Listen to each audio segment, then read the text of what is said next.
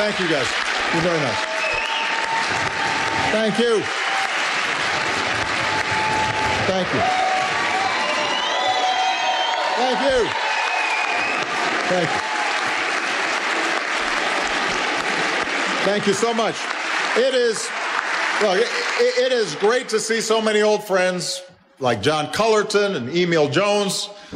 I miss you guys.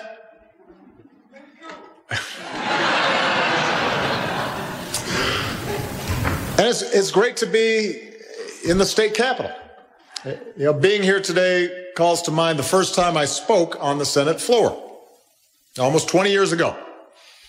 And I was passionate, idealistic, ready to make a difference. Just to stand in that magnificent chamber was enough to fill me up with a heightened sense of purpose. And I probably needed a little dose of reality when I first arrived. So one day I rose to speak about a bill. And I thought I had made some compelling points with irrefutable logic. And I was about to sit down, feeling pretty good about myself, when Pate Phillip sauntered over to my desk. Now, there's some young people here, so for those of you who don't remember, Pate Phillip was the Senate Majority Leader at the time. He was a Marine, and big shock of white hair, chomped on a cigar, was so politically incorrect that you don't even know how to describe it. But he always treated me well, and he came by and he slapped me on the back. He said, "Kid, that was a pretty good speech.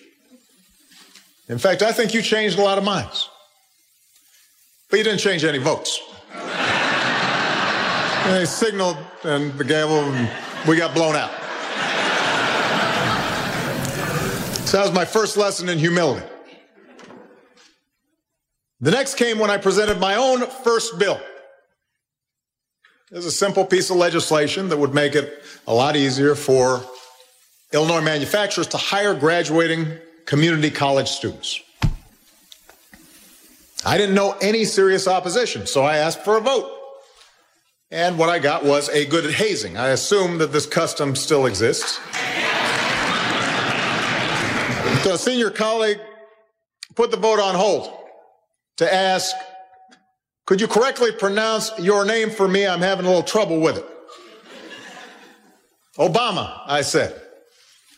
"Is that Irish?" he asked.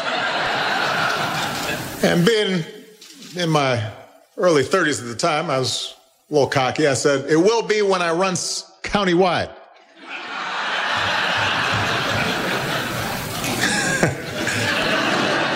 Now, that was a good joke, he said, but he wasn't amused. "This bill is still going to die." And he went on to complain that my predecessor's name was easier to pronounce than mine, that I didn't have cookies at my desk like she did. How would I ever expect to get any votes without having cookies on my desk? "I definitely urge a no vote," he said, "whatever your name is."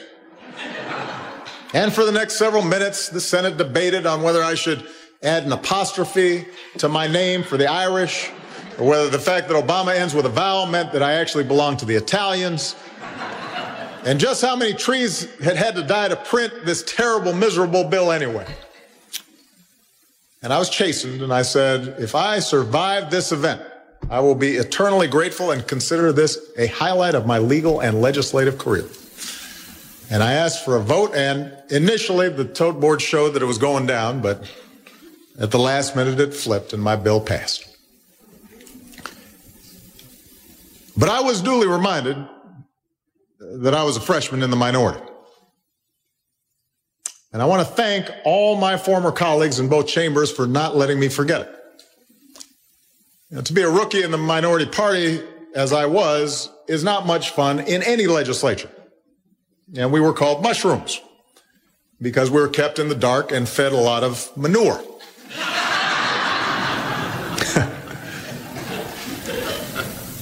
You know, but one benefit of being in such a position, not being invited into the meetings where the big deals were being made, is that I had a lot of time to get to know my colleagues. And many of us were away from our families, and so we became friends. We went to fish fries together. We'd go to union halls. We'd play in golf scrambles. We had a great bipartisan poker game at the Illinois Manufacturers Association. Bora Redlich would host, and folks like Dave Luchtenfeld, Terry Link, and others would join in. We'd eat downstairs, and I can't say I missed the horseshoes. But away from the glare of TV or the tweets or the gifts of today's media, what we discovered was that despite our surface differences, Democrats and Republicans, downstate hog farmers, inner city African Americans, suburban business people, Latinos from Pilsen or Little Village, despite those differences, we actually had a lot in common. We cared about our communities. We cared about our families. We cared about America. We fought hard for our positions. I don't want to be nostalgic here. We voted against each other all the time. And party lines held most of the time. But those relationships, that trust we built, meant that we came at each debate assuming the best in one another and not the worst. And I was reminiscing with Christine Radogna. We came in the same class. And we were on the opposite sides of most issues, but I always trusted her and believed that she was a good person. And if we had a bill that we might be able to work together on, it was a pleasure to work with her on. Or Dave Severson, who we were together on Public Health and Welfare Committee. And we got some important work done that made a difference in people's lives. And we didn't call each other idiots or fascists who were trying to destroy America, because then we'd have to explain why we were playing poker or having a drink with an idiot or a fascist who was trying to destroy America. And that respect gave us room for progress. And after I'd served here for 6 years, my party finally gained the majority. Emil Jones became the president of the Senate. And by then, I had made some friends across the aisle, like Kirk Dillard, who I believe is here today. And we were able to pass the first serious ethics reform in 25 years. And working closely with law enforcement, who knew by then that we cared about cops and sheriffs and prosecutors. And working with folks like John Cullerton, we passed Illinois' first racial profiling law, which was good for police officers and minority communities. And because someone like my friend John Bowman, who worked at the Shriver Center on Poverty Law, helped us build coalitions across the state, including with business, and was able to then reach out to Republicans. We were able to increase tax credits for the working poor and expand health insurance to children in need. And we wouldn't bend on our most deeply held principles, but we were willing to forge compromises in pursuit of a larger goal. We were practical when we needed to be. We could fight like heck on one issue and then shake hands on the next. Somebody like Jesse White, was able to travel around the state, and people didn't even know what party he was necessarily from because he brought so much joy with the tumblers and the work that they were doing. So I want you to know that this is why I've always believed so deeply in a better kind of politics, in part because of what I learned here in this legislature, because what I learned traveling across the state, visiting some of your districts, before I was running statewide, before I was a U.S. Senator, learning all the corners of this state, this most representative of states, a state of small towns and rich farmland and the world's greatest city, a microcosm of America where Democrats and Republicans and independents and good people of every ethnicity and every faith shared certain bedrock values. I just saw a story the other day showing that if you rank all 50 states across categories like education levels and household incomes and race and religion, the one state that most closely mirrors America as a whole is Illinois, this state. And I learned by talking to your constituents that if you were willing to listen, it was possible to bridge a lot of differences. I learned that most Americans aren't following the ins and outs of the legislature carefully, but they instinctively know that issues are more complicated than rehearsed sound bites, that they play differently in different parts of the state and the country. They understand the difference between realism and idealism, the difference between responsibility and recklessness. They have the maturity to know what can and cannot be compromised and to admit the possibility that the other side just might have a point. And it convinced me that if we just approached our national politics the same way the American people approach their daily lives, at the workplace, at the Little League game, at church or the synagogue, with common sense and a commitment to fair play and basic courtesy, that there is no problem that we couldn't solve together. And that was the vision that guided me when I first ran for the United States Senate. That's the vision I shared when I said we are more than just a collection of red states and blue states, but we are the United States of America. And that vision is why 9 years ago today, on the steps of the old state capitol, just a few blocks from here, I announced my candidacy for president. Now, over these 9 years, I want you to know my faith in the generosity and the fundamental goodness of the American people has been rewarded and affirmed over and over and over again. I've seen it in the determination of auto workers who'd been laid off but were sure that they could once again be part of a great iconic American industry. I've seen it in the single mom who goes back to school even as she's working and looking after her kids because she wants a better life for that next generation.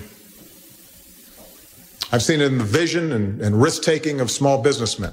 I've seen it time and time again in the courage of our troops.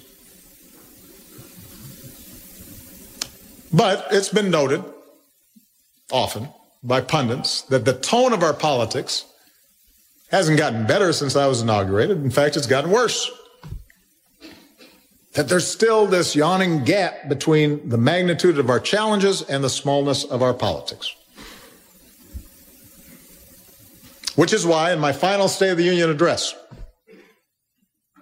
and in the one before that, I had to acknowledge that one of my few regrets is my inability to reduce the polarization and meanness in our politics.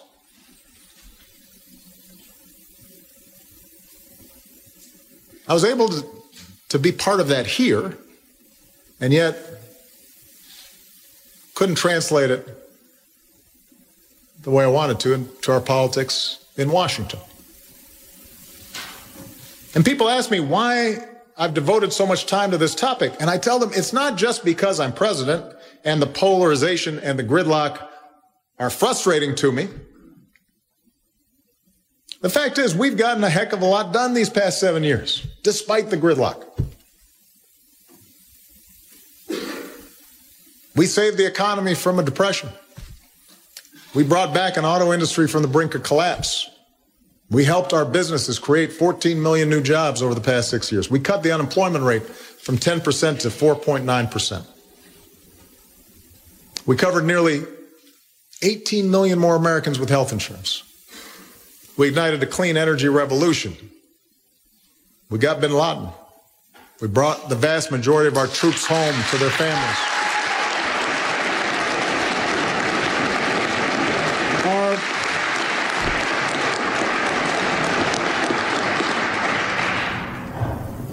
We got a lot done.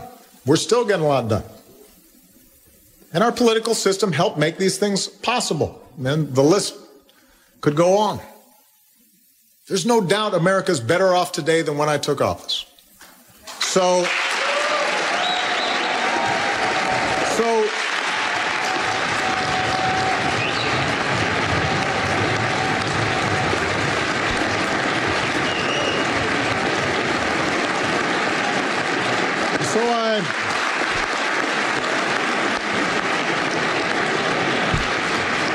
Well, see, I didn't want this to be a State of the Union speech where we have the standing up and the sitting down. Come on, guys, you know better than that. But this will. No. I've got a serious point to make here. Because this is part of the issue, right? We have an importation of our politics nationally and on cable and talk radio, and it seeps into everything. The point I'm trying to make is I care about fixing our politics not only because I'm president today or because some of my initiatives have been blocked by Congress. That happens to every president. Happens to every governor. Happens to everybody who participates in anybody who participates in democracy. You're not going to get 100% of what you want all the time. The reason this is important to me is next year I'll still hold the most important title of all. And that's the title of citizen. And as an American citizen, I understand that our progress is not inevitable. Our progress has never been inevitable. It must be fought for and won by all of us with the kind of patriotism that our fellow Illinoisan, Adlai Stevenson, once described not as a short, frenzied outburst of emotion, but the tranquil and steady dedication of a lifetime. It requires citizenship and a sense that we are one. And today, that kind of citizenship is threatened by a poisonous political climate that pushes people away from participating in our public life. It turns folks off. It discourages them, makes them cynical. And when that happens, more powerful and extreme voices fill the void. When that happens, progress stalls. And that's how we end up with only a handful of lobbyists setting the agenda. That's how we end up with policies that are detached from what working families face every day. That's how we end up with the well-connected who publicly demand the government stay out of their business, but then whisper in its ear for special treatment. That's how our political system gets consumed by small things when we are a people that are called to do great things.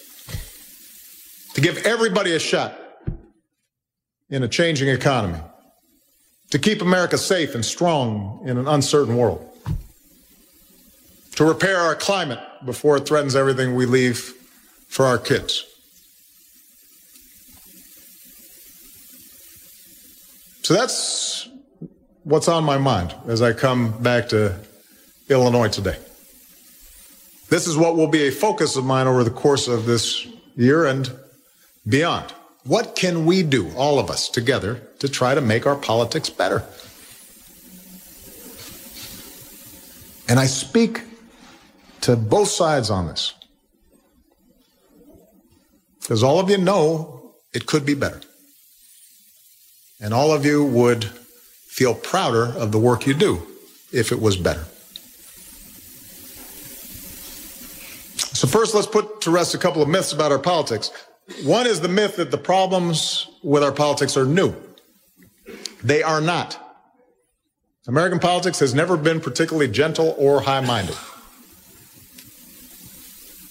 especially not during times of great change. As I mentioned when I visited a mosque in Maryland last week, Thomas Jefferson's opponent tried to stir things up by suggesting he was a Muslim. So I'm in good company.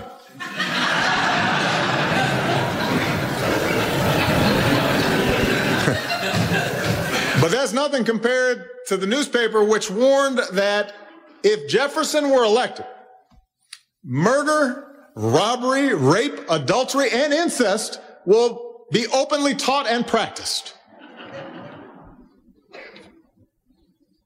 His vice president, Aaron Burr, literally killed Alexander Hamilton in a duel. I don't want to even tell you what Andrew Jackson's opponent said about his mama.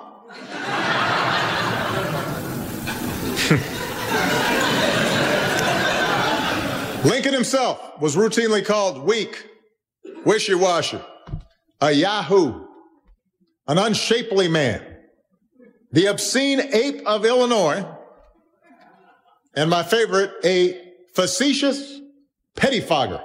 I don't know what that means, but it sounds insulting. So comparatively speaking, today is not that bad, as long as you've got a thick skin. As Harold Washington once said, politics ain't beanbag. It's tough. And that's okay. There's also the notion sometimes that our politics are broken because politicians are significantly more corrupt or beholden to big money than they used to be. Now, there's no doubt that lobbyists still have easier access to the halls of power than the average American. There's a lot of work that we need to do to make sure that the system works for ordinary people and not just the well-connected. That's true at the federal level, that's true at the state level. Folks aren't entirely wrong when they feel as if the system too often is rigged and does not address their interests. But relative to the past, listen, I'm confident we've got enough rules and checks to prevent anyone in my cabinet from siphoning whiskey tax revenue into their own pockets like President Grant's administration did. Until FDR went after the ward bosses of Tammany Hall, they controlled judges and politicians as they pleased. Patronage, bribery, money laundering. It's not as easy as it was to whip up tens of thousands of phantom votes, whether in Chicago or South Texas. From the Teapot Dome to Watergate, history tells us we should always be vigilant and demand that our public servants follow the highest ethical standards. But the truth is that the kind of corruption that is blatant, of the sort that we saw in the past, is much less likely in today's politics. And the Justice Department and the media work hard to keep it that way. And that's a very good thing. So we don't want to romanticize the past and think somehow it's a difference in the people being elected. And it also isn't true that today's issues are inherently more polarizing than the past. Remember, we endured 4 years of civil war. It resulted in hundreds of thousands of dead Americans. This country was divided on a fundamental question. Before Pearl Harbor, entering into World War II was a highly charged debate. The fault lines of Vietnam, the culture wars of the 60s, they still echo into our politics a half century later. We've been arguing since our founding over the proper size and role of government, the meaning of individual freedom and equality, over war and peace, and the best way to give all of our citizens opportunity. And these are important debates that everybody should join, with all the rigor that a free people require. My point is, the problem is not that politicians are worse. The problem is not that the issues are tougher. And so it's important for us to understand that the situation we find ourselves in today is not somehow unique or hopeless. We've always gone through periods when our democracy seems stuck. And when that happens, we have to find a new way of doing business. We're in one of those moments. We've got to build a better politics, one that's less of a spectacle and more of a battle of ideas, one that's less of a business and more of a mission, one that understands the success of the American experiment rests on our willingness to engage all our citizens in this work. And that starts by acknowledging that we do have a problem, and we all know it. What's different today is the nature and the extent of the polarization, how ideologically divided the parties are. And it's brought about by some of the same long-term trends in our politics and our culture. The parties themselves have become more homogeneous than ever. A great sorting has taken place. It drove Southern conservatives out of the Democratic Party, Northern moderates out of the Republican Party. So you don't have within each party as much diversity of views. And you've got a fractured media. Some folks watch Fox News. Some folks read the Huffington Post. And very often, what's profitable is the most sensational conflict and the most incendiary sound bites. And we can choose our own facts. We don't have a common basis for what's true and what's not. I mean, if I listen to some of these conservative pundits, I wouldn't vote for me either. I sound like a scary guy. You've got advocacy groups that, frankly, sometimes benefit from keeping their members agitated as much as possible, assured of the righteousness of their cause. Unlimited dark money, money that nobody knows where it's coming from, who's paying, drowns out ordinary voices. And far too many of us surrender our voices entirely by choosing not to vote. And this polarization is pervasive, and it seeps into our society to the point where surveys even suggest that many Americans wouldn't want their kids to date someone from another political party. Now, some of us don't want our kids dating, period, but that's a losing battle.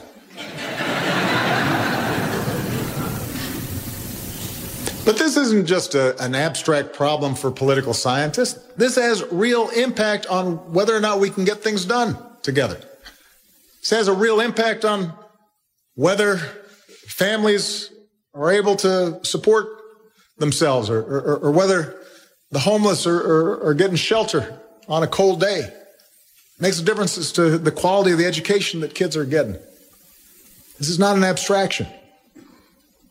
But so often, these debates, particularly in Washington, but increasingly in state legislatures, become abstractions. It's as if there are no people involved. It's just cardboard cutouts and caricatures of positions. It encourages the kind of ideological fealty that rejects any compromise as a form of weakness. And in a big, complicated democracy like ours, if we can't compromise, by definition, we can't govern ourselves. Look, I am a progressive Democrat. I am proud of that. I make no bones about it. I believe...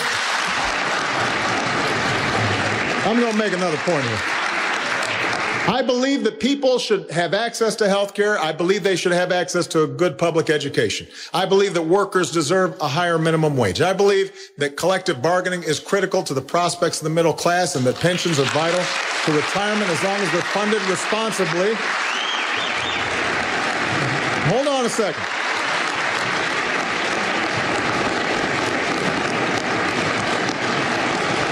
Hold on a second.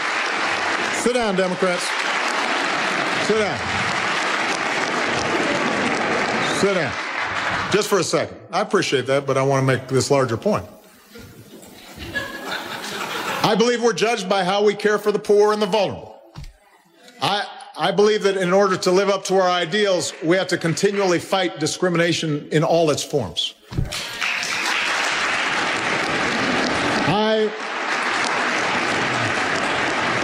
I believe in science and the science behind things like climate change, and that a transition to cleaner sources of energy will help preserve the planet for future generations.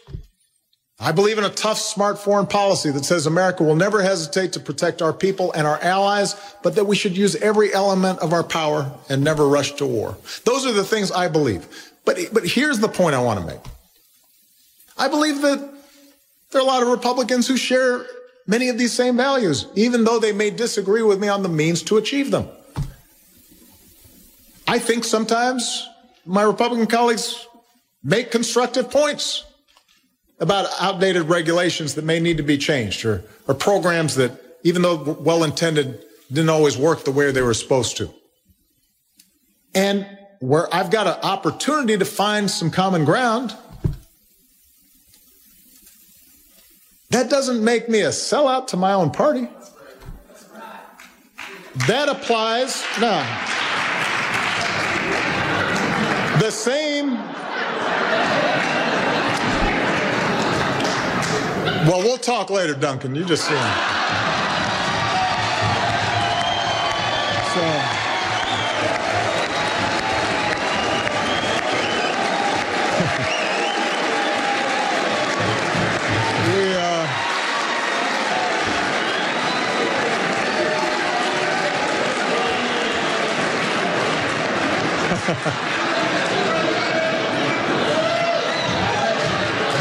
This is what happens. Everybody starts cherry picking.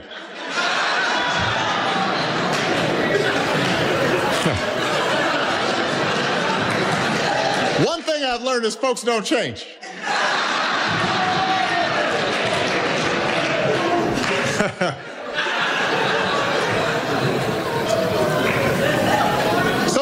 So trying to find common ground doesn't make me less of a Democrat or less of a progressive. It means I'm trying to get stuff done. And the same applies to a Republican who, heaven forbid, might agree with me on a particular issue.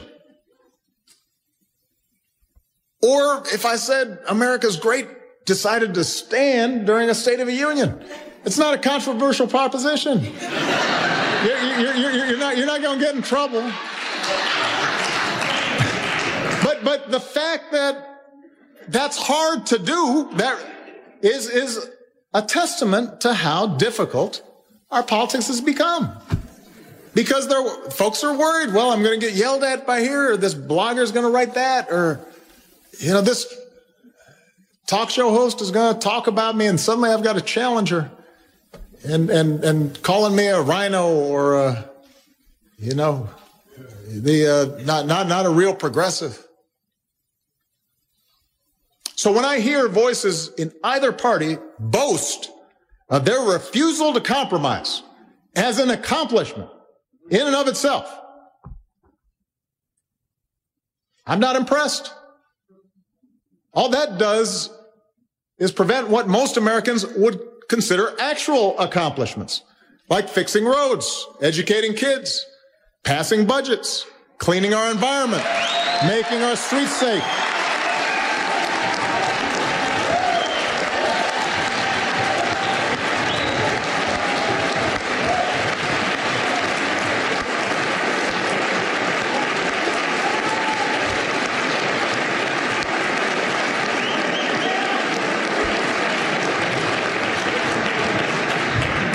Cuts both ways, guys.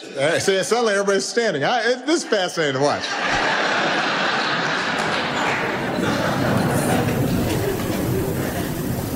Point is, it cuts both ways. Our founders trusted us with the keys to this system of self-government.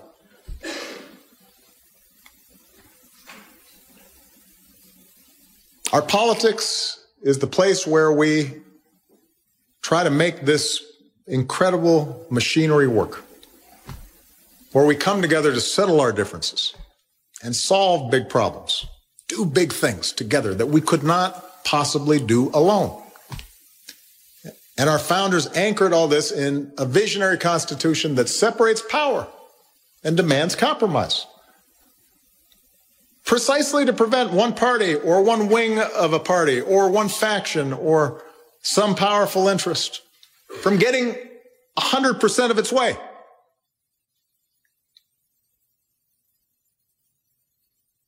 So when either side makes blanket promises to their base that it can't possibly meet,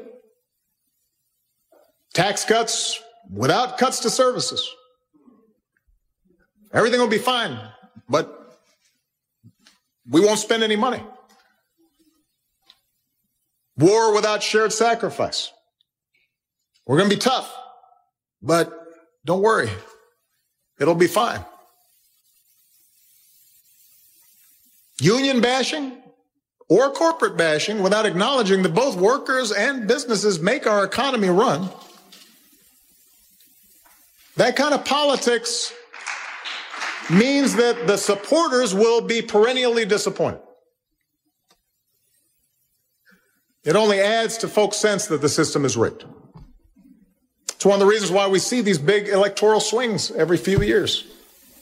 It's why people are so cynical.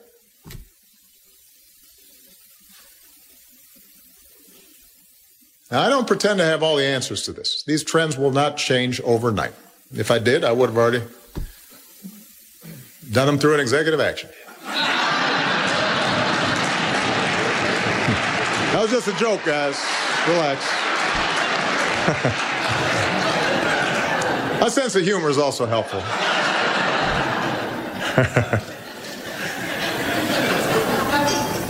But I do want to offer some steps that we could take that I believe would help reform our institutions and move our system in a way that helps reflect our better selves. And these aren't particularly original, but I just want to go ahead and mention them. First is to take, or at least reduce, some of the corrosive influence of money in our politics. Now, this year, just over 150 families have spent as much on the presidential race as the rest of America combined. Today, a couple of billionaires in one state can push their agenda, dump dark money into every state. Nobody knows where it's coming from. Mostly used on these dark ads. Everybody's kind of dark and the worst picture possible. And there's some ominous voice talking about how, they're destroying the country. And they spend this money based on some ideological preference that really is disconnected to the realities of how people live. They're not that concerned about the particulars of what's happening in a union hall in Galesburg and what folks are going through trying to find a job. They're not particularly familiar with what's happening in a VFW post. Somebody's phone's on. In Carbondale, they haven't heard personally from farmers outside of the quads and what they're going through.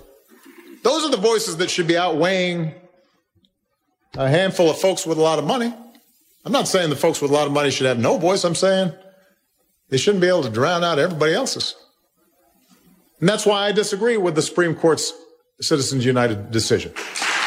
I don't believe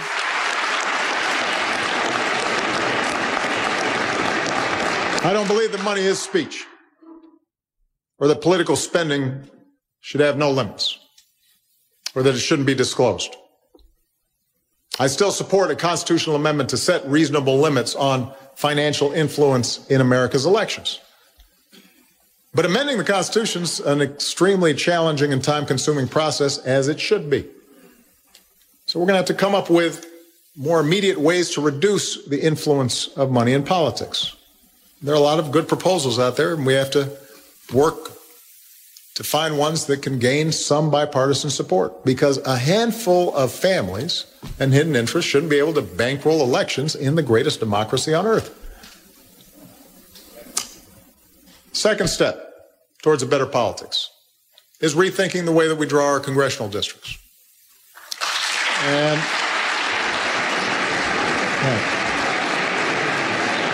now, let me point this out.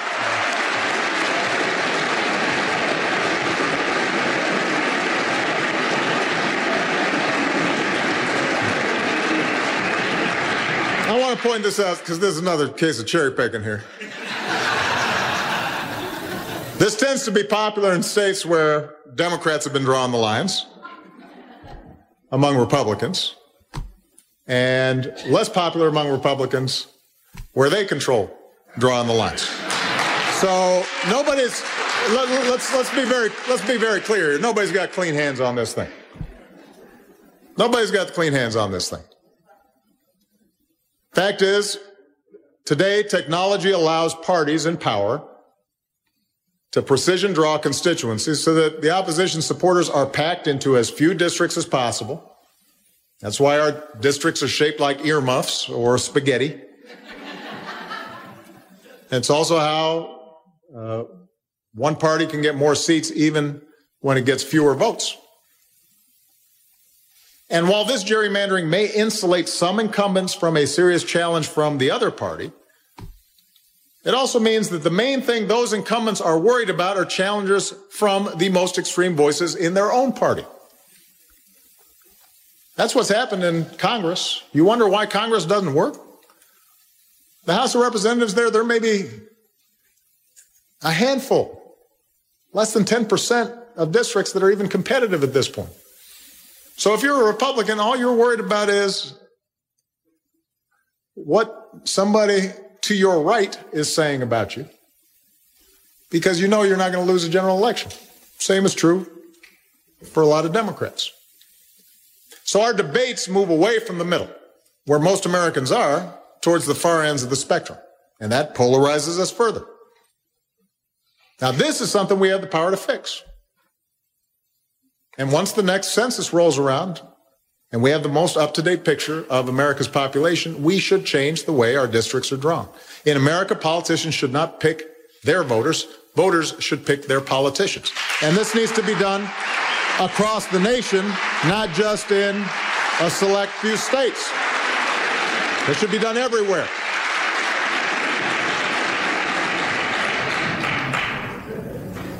Now, the more Americans use their voice and participate, the less captive our politics will be to narrow constituencies, no matter how much undisclosed money is spent, no matter how many negative ads are run, no matter how unrepresentative a district is drawn. If everybody voted, if a far larger number of people voted, that would overcome, in many ways, some of these other institutional barriers. It'd make our politics better. And that's why a third step towards a better politics is making voting easier, not harder, and modernizing it for the way that we live now.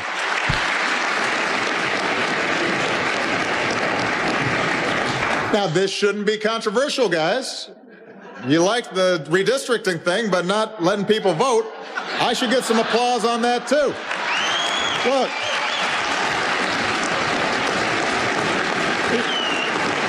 Listen. 3 years ago, I set up a bipartisan commission to improve the voting experience in America. It had the election lawyers from my campaign and from Mitt Romney's campaign. They got together outside of the context of immediate politics. And I actually want to thank this assembly for moving to adopt some of its recommendations. Thanks to the good work of my dear friend, Senator Don Harmon, and many of you, there's a new law going into effect this year that will allow Illinoisans to register and vote at the polls on Election Day. It expands early voting, something that makes it a lot easier for working folks and busy parents to go vote. Think about it. If you're a single mom and you got to take public transportation to punch a clock, work round the clock, get home, cook dinner on a Tuesday in bad weather, that's tough. Why would we want to make it so that she couldn't do it on a Saturday or a Sunday? How is that advancing our democracy? So this law will make a difference. I'm proud of my home state for helping to lead the way. And we know this works. In 2012 and 2014, the states with the highest voter turnout all had same-day registration. So today, I ask every state in America to join us. Reduce these barriers to voting. Make it easier for your constituents to get out and vote. And I'd encourage this assembly to take the next step. Senator Manar and Representative Gable have bills that would automatically register every eligible citizen to vote when they apply for a driver's license.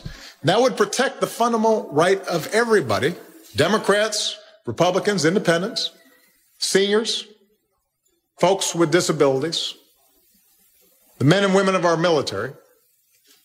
It makes sure that it was easier for them to vote and to have their vote counted. And as one of your constituents, I think you should pass that legislation right away. I think the governor should sign it without delay. Let's make the land of Lincoln a leader in voter participation. That's something we should be proud to do.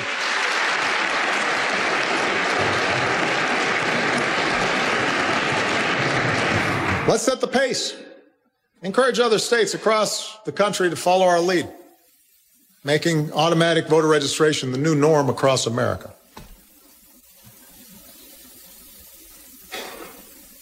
Now, just during the course of this talk, I mean, it's been interesting to watch the dynamics, obviously. In part because so much of our politics now is just designed for short-term tactical gain. You know? If you think that having more voters will hurt you on election day, then suddenly you're not interested in participation. Now, if you think that the gerrymander is helping you instead of hurting you, then you're not for those proposals. We get trapped in these things. We know better. If we were setting up a set of rules ahead of time and you didn't know where you stood, which party you're going to be in, if you didn't have all the data and the poll numbers to tell you what's going to give you an edge or not, you'd set up a system that was fair.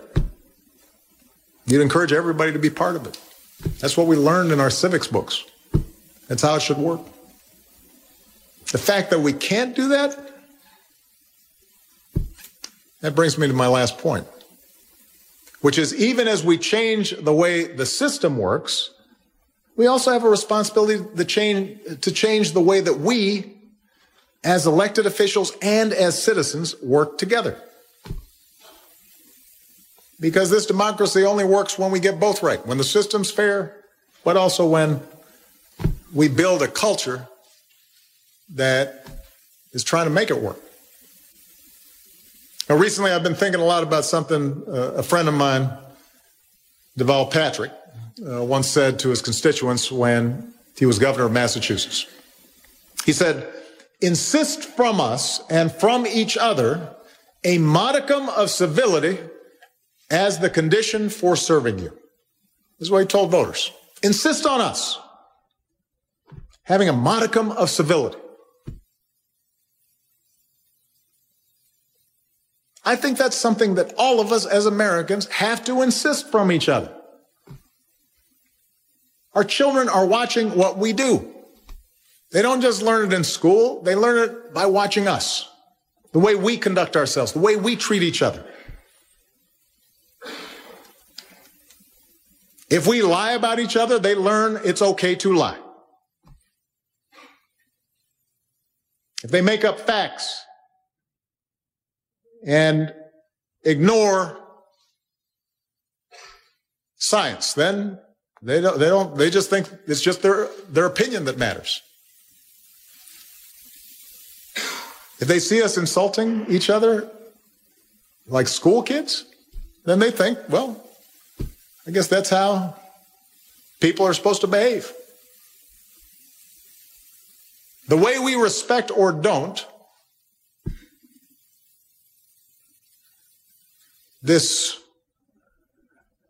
each other as citizens will determine whether or not the hard, frustrating, but absolutely necessary work of self-government continues. Now, I've got daughters that are getting older now, and one of the most important things about being a parent, I think, is them just seeing what you do, not when you're out in public, not when you're dealing with somebody important, but just how do you treat people generally? And it makes me much more mindful. I want to live up to their expectations. And in that same way, I want this democracy to live up to the people's expectations. We can't move forward if all we do is tear each other down. And the political incentives, as they are today, too often rewards that kind of behavior. That's what gets attention. So it will require some courage just to act the way our parents taught us to act. It shouldn't, but in this political environment, apparently it does. We've got to insist to do better from each other, for each other. Rather than reward those who would disenfranchise any segment of America, we've got to insist that everybody arm themselves with information and facts and that they vote. If 99% of us voted, it wouldn't matter how much the 1% spends on our elections. Rather than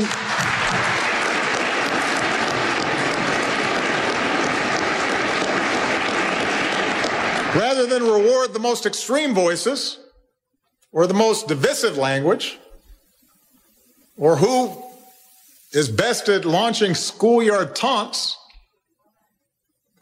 we should insist on a higher form of political discourse in our common life. One based on empathy and respect, which does not mean you abandon principle. It doesn't mean you're not tough.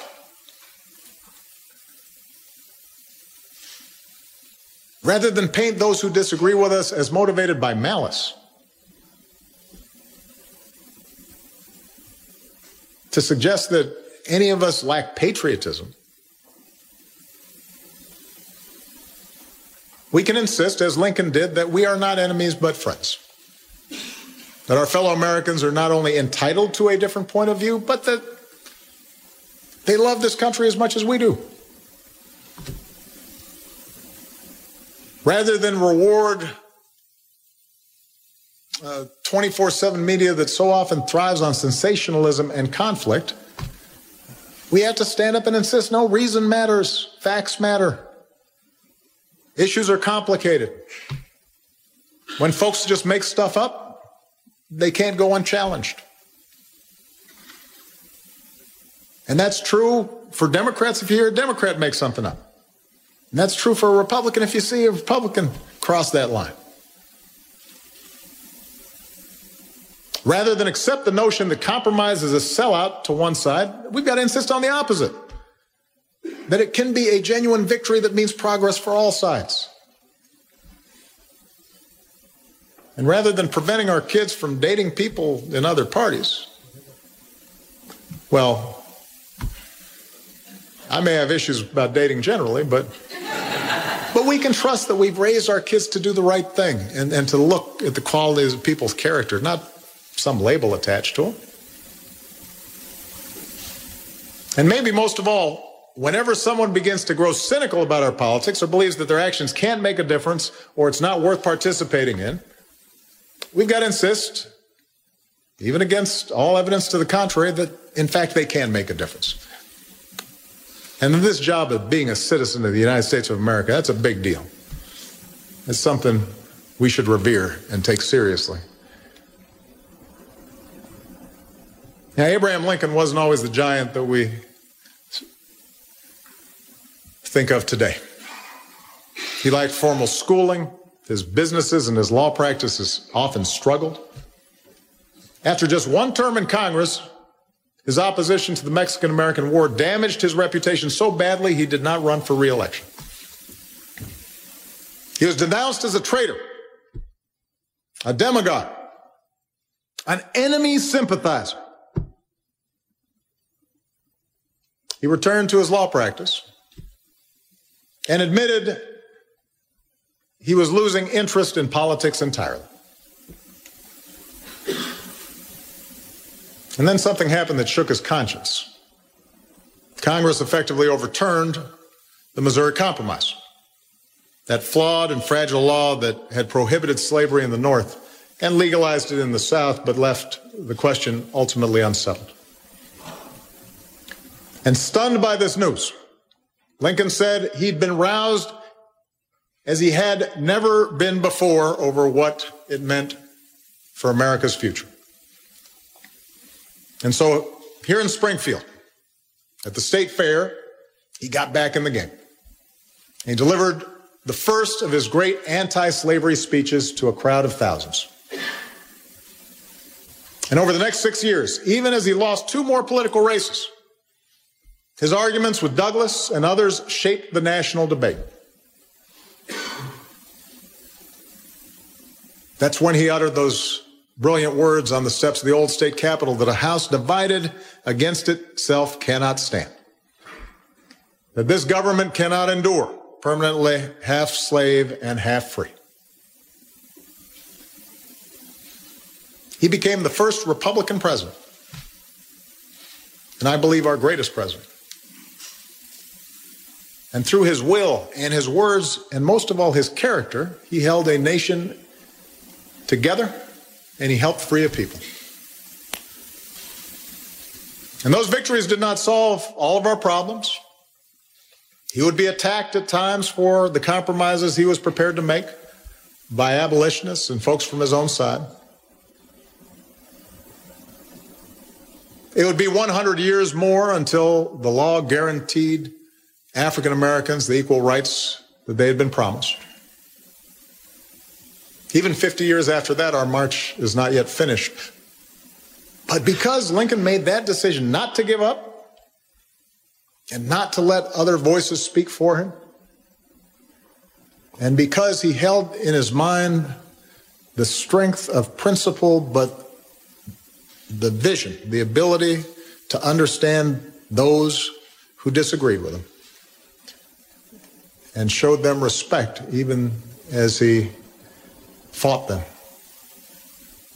Because of what he set in motion, generations of free men and women of all races and walks of life have had the chance to choose this country's course.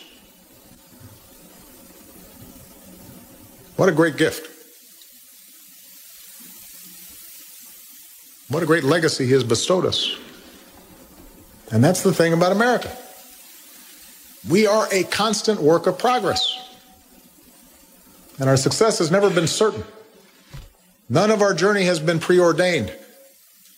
And there's always been a gap between our highest ideals and the reality that we witness every single day. But what makes us exceptional, what makes us Americans, is that we have fought wars and passed laws and reformed systems and organized unions and staged protests and launched mighty movements to close that gap and to bring the promise and the practice of America into closer alignment.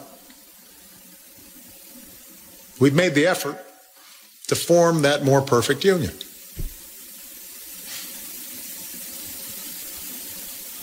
Nine years to the day that I first announced for this office, I still believe in that politics of hope.